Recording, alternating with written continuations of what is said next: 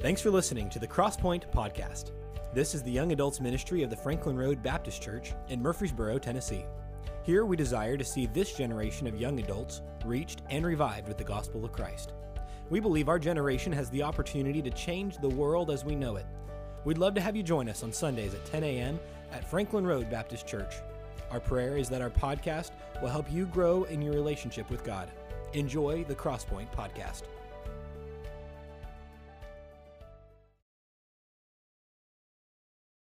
Kings chapter number 19 is where we're going to be today.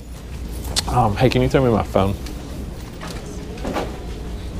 I'm going to try to stay on time, so for whatever good that will do. But 1 Kings chapter number 19. Been in a series, and kind of for those of you who are just joining us, I know the summer is not always a great time to make something this confusing because people pop in and out. But for those of you who have kind of been in and out, we start our Wednesday night Bible studies during the summer, and so that kind of takes the place of what we do during the semester on Thursdays with Collegians for Christ. And so this summer we are doing a topical series that we're calling The Christian Mind. And on Wednesday nights, we're kind of giving some practical advice. So this past Wednesday, we talked about restricting depression. And one of the things that we said is that you will never be able to restrict every avenue of depression, but you can change your attitude toward depressing thoughts or toward maybe depressing moments. And so when we talk about depression, one of the things that I want to be very clear about is that I understand that is a very wide spectrum.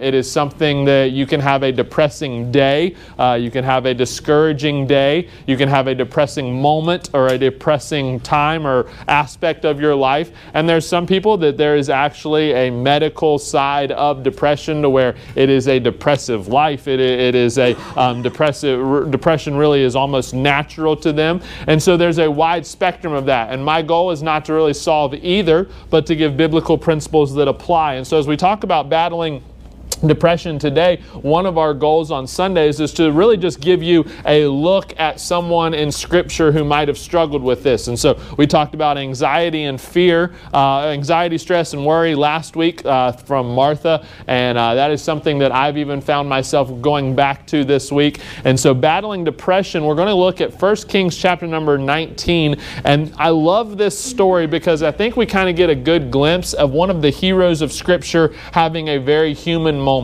Sometimes in God's Word and sometimes as Christians that we're 2,000 years past really the life of Jesus Christ. We're some more maybe close to 4,000 or 5,000 years past some of the people that we read about. We have a tendency to almost make heroes out of people in Scripture rather than see them as humans, okay? The people that we read about in Scripture were just like you and I. James chapter number 4 talks about that with Elijah, and it says that he was a man of like passions, which is who we're going to look at today. And so 1 Kings chapter number 19, we're going to read the first 19 verses. I hope that you can follow along with me. Here's what we're going to do. I hate to apologize for that. We're going to do that in the next service as well. You shouldn't have to apologize about reading a lot of Scripture out loud in church, but I just know the way that our human ADD minds work, and we're normally like, okay, can we just read 2 verses and move on? Okay, that's not what we're going to do today. So here's what we're going to do. We're going to read responsively, all right? Sometimes I like to do that when we're reading a long passage. So I'll read verse 1. You read verse 2. I always like to go like 7 verses down and say, I'll read verse 3, you read verse 4. Okay, we're not going to do that. I'll read verse 1, you read verse 2. We're going to follow the pattern just like we do in achievement testing when we fill in the little bubbles, okay? So I'll read verse 1. What verse do you read? 2. I read verse 11. What verse do you read? 12. Great job. 13. Great job. All right. Verse number 1, the Bible says this, And Ahab told Jezebel all that Elijah had done, and with all how he had slain all the prophets with the sword. Then Jezebel sent a messenger unto Elijah, saying, So let the gods do to me, and more also, if I make not thy life as the life of one of them by tomorrow about this time. This goes to show you just how true ADD is. I got through verse number 1 and I almost started verse number 2. Like, okay, I'm just going to keep reading, all right? So now it's my turn. And when he saw that he arose and went for his life and came to Beersheba, which belongeth to Judah, and left his servant there. But he himself went a day's journey into the wilderness, and came and sat down under a juniper tree. And he requested for himself that he might die, and said, It is enough now, O Lord, take away my life, for I am not better than my fathers. Do you sense any depression in verse number 4? Yes. Like, I'm not good enough, I want to die. Like, we could borderline even say suicidal thoughts in verse number 4. Okay, verse number 5. And as he lay and slept under a juniper tree, behold, then an angel touched him and said unto him, Arise and eat. And he looked, and behold, there was a cake baking on the coals, and a cruse of water at his head. And he did eat and drink, and laid him down again. Which, let's stop for just a second and recall what we talked about in Psalm 23 on Wednesday, is that even in the midst of your depressing moments, God has a way of providing for you. Elijah was at a low spot right here. He said, I want to die.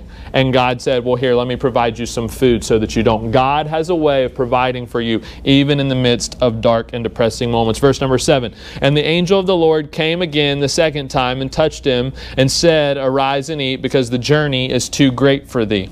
And he arose and did eat and drink, and went in the strength of that meat 40 days and 40 nights unto Horeb, the mount of God. And he came thither unto a cave and lodged there. And behold, the word of the Lord came to him, and he said unto him, What doest thou here, Elijah? And he said, I have been very jealous for the Lord God of hosts, for the children of Israel have forsaken thy covenant, thrown down thine altars, and slain thy prophets with the sword. And I, even I only, am left, and they seek my life to take it away. And he said, Go forth and stand upon the mount before the Lord. And behold, the Lord passed by, and a great and strong wind rent the mountains, and brake in pieces the rocks before the Lord. But the Lord was not in the wind, and after the wind an earthquake, but the Lord was not in the earthquake. And after the earthquake a fire, but the Lord was not in the fire. And after the fire a still small voice. And it was so when Elijah heard it that he wrapped his face in his mantle and went out and stood in the entering in of the cave. And behold, there came a voice unto him and said, What doest thou here, Elijah? And he said, I have been very jealous for the Lord God of hosts, because the children of Israel have forsaken thy covenant, thrown down thine altars, and slain thy prophets with the sword. And I, even I only, am left, and they seek my life to take it away. Do you think he had some talking points developed? He said the same thing in verse number 10 and verse number 14. Two people say, the angel says, What doest thou here? And then the voice of the Lord says, What doest thou here? Both times he gives the same answer. And the Lord said unto him, Go, return on thy way to the wilderness of Damascus, and when thou comest, anoint Hazael to be king over Syria. And Jehu the son of Nimshi shalt thou anoint to be king over Israel, and Elisha the son of Shaphat.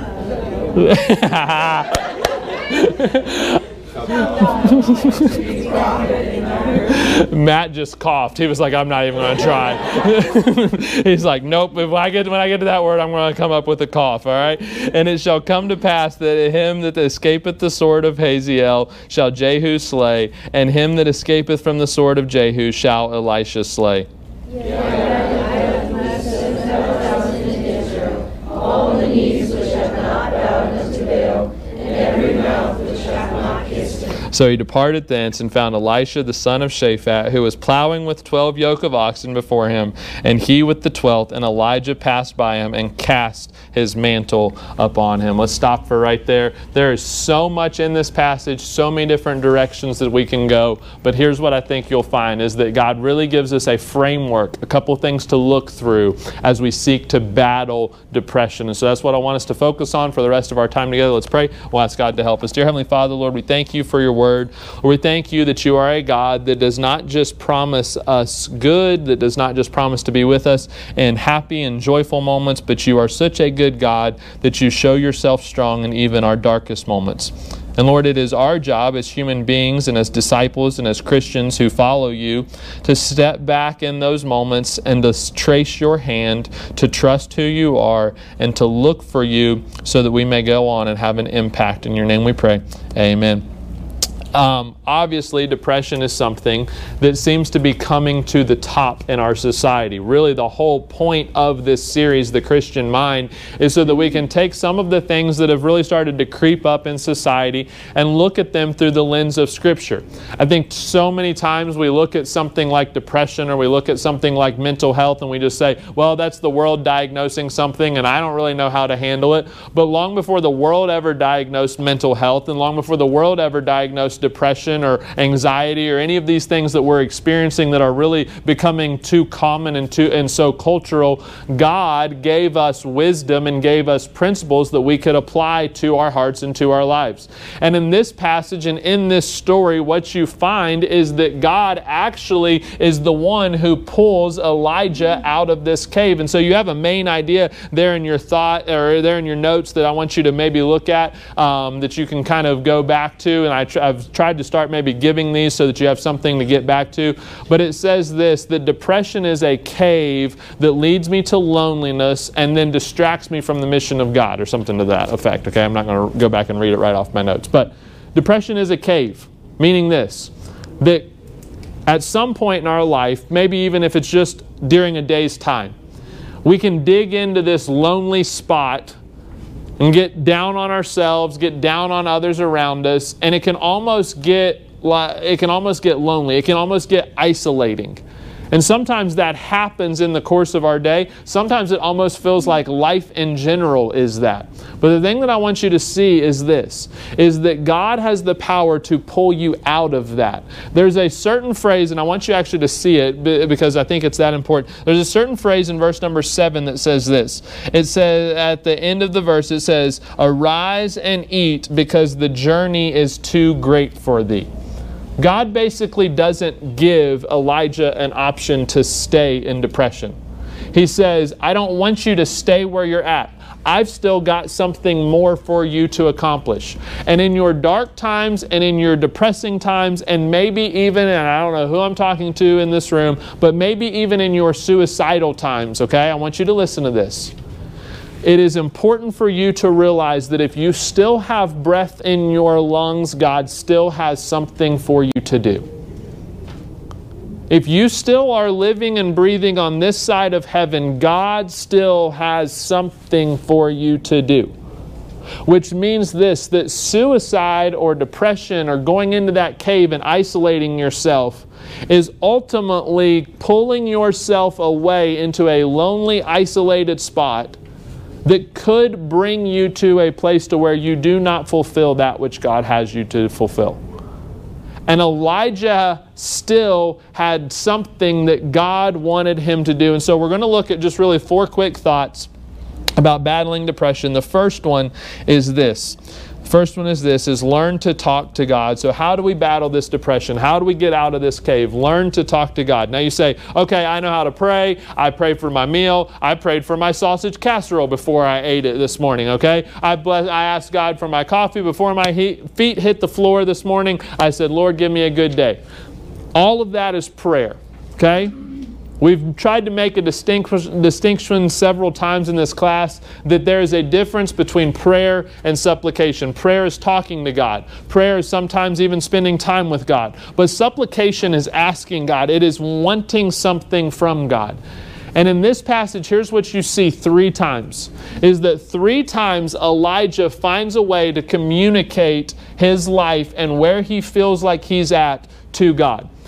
Sometimes we are so good at praying Sunday school prayers rather than praying real prayers. If I asked you to stand up and pray and ask the Lord to bless the class, if I asked you to come up and pray for the prayer request, most of you would stand up and you would say something to this effect.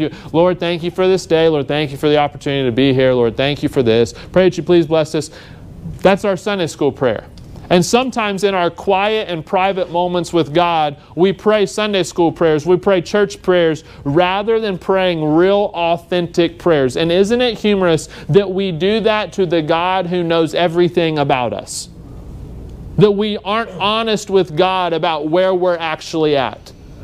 That we tell God, God, I need you to do this, or God, please help so-and-so's grandma, and all the while struggling internally maybe with where we're at. And Elijah doesn't really hold back here. He says, Lord, this is where I'm at. He says, what doest thou here, Elijah? Elijah says, oh, just passing through, God. Like, this is just kind of the next phase of the journey. He says, nope, God, your country's in a mess. Your people are killing people. God, I'm the only one left. Everybody's bowing to Baal. Everyone's doing this. He gets very honest with God. And the first thing that we're going to have to do if we're going to overcome or battle any sort of depression in our life is this. We're going to have to learn to talk to God. We're going to have to learn to be honest and tell Him where we're at. We're going to have to be honest enough to say, Lord, this is my pain point. Lord, this is where my pressure is coming from. Lord, this is where my stress is coming from. Lord, this is where I need your help. So first of all is learn to talk to God. But then secondly, is look for the lies. Look for the lies. I want you to look at verse number 10. He says this, and he said, I have been very jealous for the Lord God of hosts. For the children of Israel have forsaken thine covenant, thrown down thine altars, and slain thy prophets with the sword. Does anybody know what happened in 1 Kings chapter number 18? Anybody know? Maybe flip over and read the little title at the top, okay? Talk to me. I want you to learn something out of Scripture, okay? What happened in 1 Kings chapter number 18? Face off with the prophets of Baal, okay? Someone talk to me about what was Elijah's role in that. He killed a bunch of people, okay? Sometimes we forget that, okay? Elijah had such a power from God that he says, you guys call down fire from your God on your altar, and I'll call down fire from my God on my altar, and we'll see whose God answers. And whoever's God doesn't answer gets killed. Okay? That's kind of a heavy, that's heavy pressure, right? That's not a time where you want a weak prayer life, right? So that's the moment that he's coming off of. It's not really like a small spiritual victory. Elijah, if you'll remember, he soaks his altar with water. He has them bring in water and he soaks it, and then God still brings down fire. And the result is that Elijah takes the sword and slays 400 prophets of Baal. Yet what does he say in verse number 10? I want you to see this. He says, and slain thy prophets with the sword. Were the 400 prophets of Baal God's prophets, or were they Baal's prophets? Elijah himself just said that this was a lie. And so here's what you have to understand, is that many times your depression or your anxiety or your fear or your stress or whatever you want to characterize it as is sometimes rooted in a lie that is not true. It oftentimes finds its roots and its foundations in something that is not true. Elijah, basically in this verse, he over-dramatizes what he's experiencing. He says, they're killing everybody out there, God, right after he's responsible for 400 heads rolling through Israel. They're killing everybody. There's no one left to worship you. They're taking down your altars. They're doing this. Some of that is true. But he's now over-dramatized it, completely forgetting, and here's what I want you to see, completely forgetting what God had just used him to do. If you believe a lie long enough, it will become the truth to you. If you believe a lie long enough, it will become the truth to you. And rather than finding the truth, we so often are good at finding the lies that paint a picture of a life that we want to live. Well, I want to be discouraged about it. I want to be stressed out about this. Isn't it funny that sometimes you find a freshman or something, maybe when you went to college, man, they just come in, they're gung-ho. And you know who teaches them to be stressed about college? The juniors and seniors, right? A freshman normally comes in like, man, this is awesome. And then all of a sudden they meet a junior and they're like, this is terrible. You need to take this seriously. This is bad, okay? And they're like, oh yeah, you're right. Like, my whole life is on the line. Now all of a sudden, they are stressed, not because it was natural, but because it was passed down to them. Now it's kind of not cool to be happy in class. It's kind of not cool to think this is fun. So I guess I got to be stressed like everybody else. How many of you have ever met someone that their stress almost feels fake? Like their paper is already written. Like if everybody else in the class is like stressing out about a paper, okay? Their paper is already written and they're like, oh yeah, it's bad, yeah. And theirs is like, they've already gone through and proofread it 5 times. It's like, oh, shut up, Karen. Like, you've got it already figured it out, okay? Their stress almost feels fake. And in this moment, here's what I want you to see, is that Elijah basically painted a picture to an omniscient God to say, this is what I feel in this moment. It doesn't matter if it's a lie. This is what I feel in this moment. But here's what I want you to see what God's response is. God never takes those 2 verses and says, wrong. As Elijah's pouring his heart out and he says, no, they're killing the prophets with the sword. God doesn't buzz a beeper, beep a buzzer. I don't know how that works, all right? He doesn't go, that's wrong, Elijah. That's not true. He lets him share his heart. He lets him tell what he's feeling, and then he responds with verse number 15 or verse number 12. It says this, and after the earthquake, a fire, but the Lord was not in the fire, and after the fire, a still small voice. If I can give you this one statement and then potentially apply it and move on, it's this. Stop looking for God in everything great and start chasing His voice. Stop looking for God in everything great and start chasing His voice.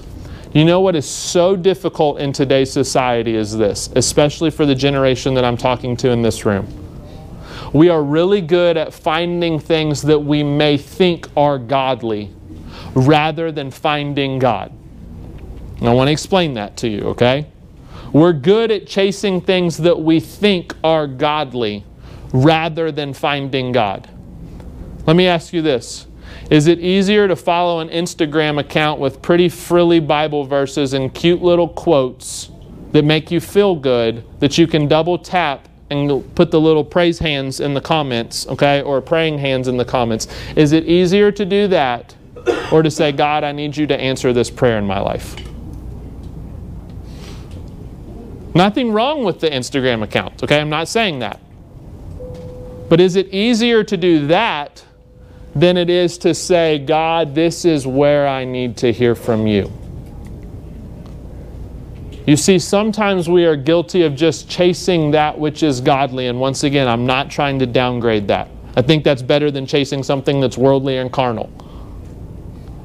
But sometimes we are guilty of chasing that more than just saying, God, if you took Instagram and Twitter and Facebook and my devotional app and my group of friends, if you took all that away from me, I would still have you.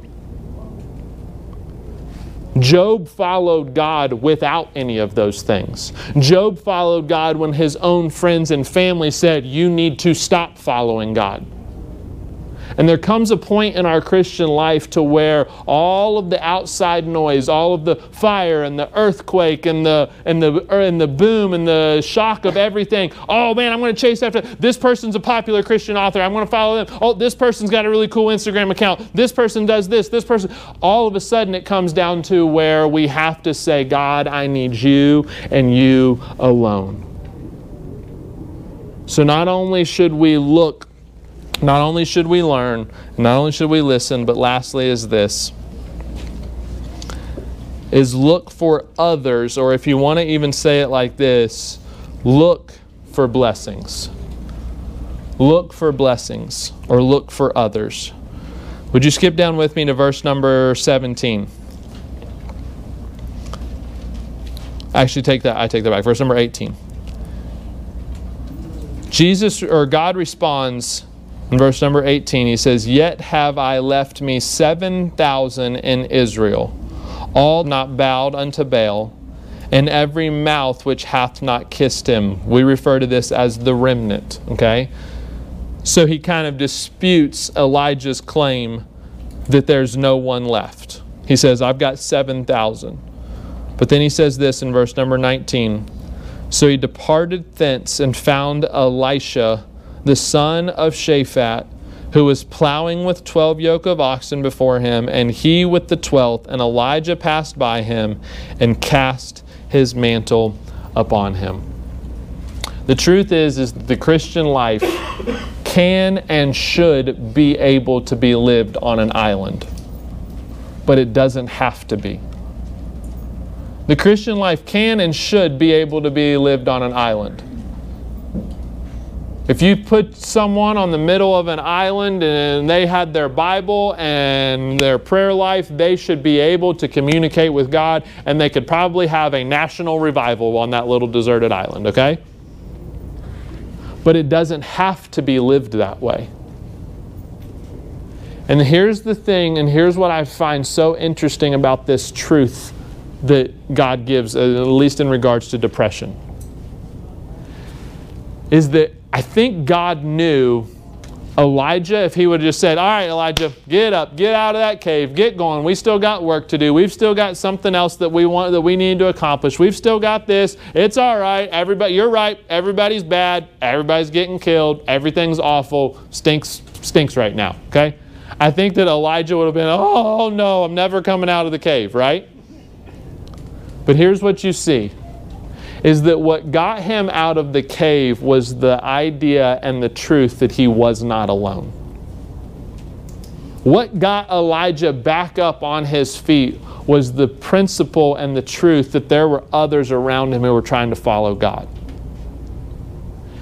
So much so that when he walks out of that cave, not only does he have 7,000, but he goes and he finds one of those 7,000 to start saying, I'm going to bring you along with me. I like you. I'm going to mentor you. I'm going to work with you. I'm going to disciple you. And you want to know one of the greatest ways to get your eyes off your own problems and your own misery is to enter into someone else's misery and someone else's growth. Do you want to know sometimes why I think we think life is bad? Is because we don't know about anyone else's life. Unless it's social media, and no one's really posting their losses on social media last time I checked, okay? We're so good at comparing our car to someone else's car that it automatically leads to this awful thought. But we never think about the person who's stranded on the side of the road, who has an awful day every single day they go to work, the person who can't pay to put their gas in their car, the person who can't afford to do this. We never think about the person on the other side of that coin. And so one of the reasons why we're so good at diagnosing that our life is bad is because we never enter into someone else's life and realize that theirs is maybe also bad. That they're trying to serve God out of a hard time. That they're trying to focus on God in the midst of suffering. That they're trying to follow God and learn from others. And so the best thing that we can do outside of let me get back to my points. Outside of learning to talk to God, outside of looking for the lies and listening to God's voice, is go and find someone else that we can walk through this life with. To where we can say, you know what, maybe my life is not as bad as what I think it is. And so here's what I want to just close with and say. I realize that this topic is very sensitive, okay? I realize that 1 Kings chapter number 19 is a very sensitive passage, okay? When you talk about suicide, there is nothing that is light about it. When you talk about depression, there is nothing that is light about it. And I understand that Christians, sometimes we have a way of just kind of saying like, hey, here you go, here's the Bible, figure it out, okay? My goal with this series, once again, is not to solve the problem, but to simply give you some biblical principles that you can start with. There may be someone in this room that you say, you know what, I need to talk to someone. I need to get some help. I need to find some way out of this, okay? Do it. Look for others. Look for the blessings. There may be someone in this room that you say, you know what, I had kind of a depressing week. Had a discouraging week. I got some bad news. Okay, let's step back and let's look at that. Let's look for the lies. When you heard that bad news, did you just throw your hands up and assume God's not in control anymore? Well, God's not good because I got bad news. What's the lie? Diagnose the lie. Listen for God's voice. and look for those around you that can walk alongside you. Let's pray. We'll be done. Dear Heavenly Father, Lord, we thank you.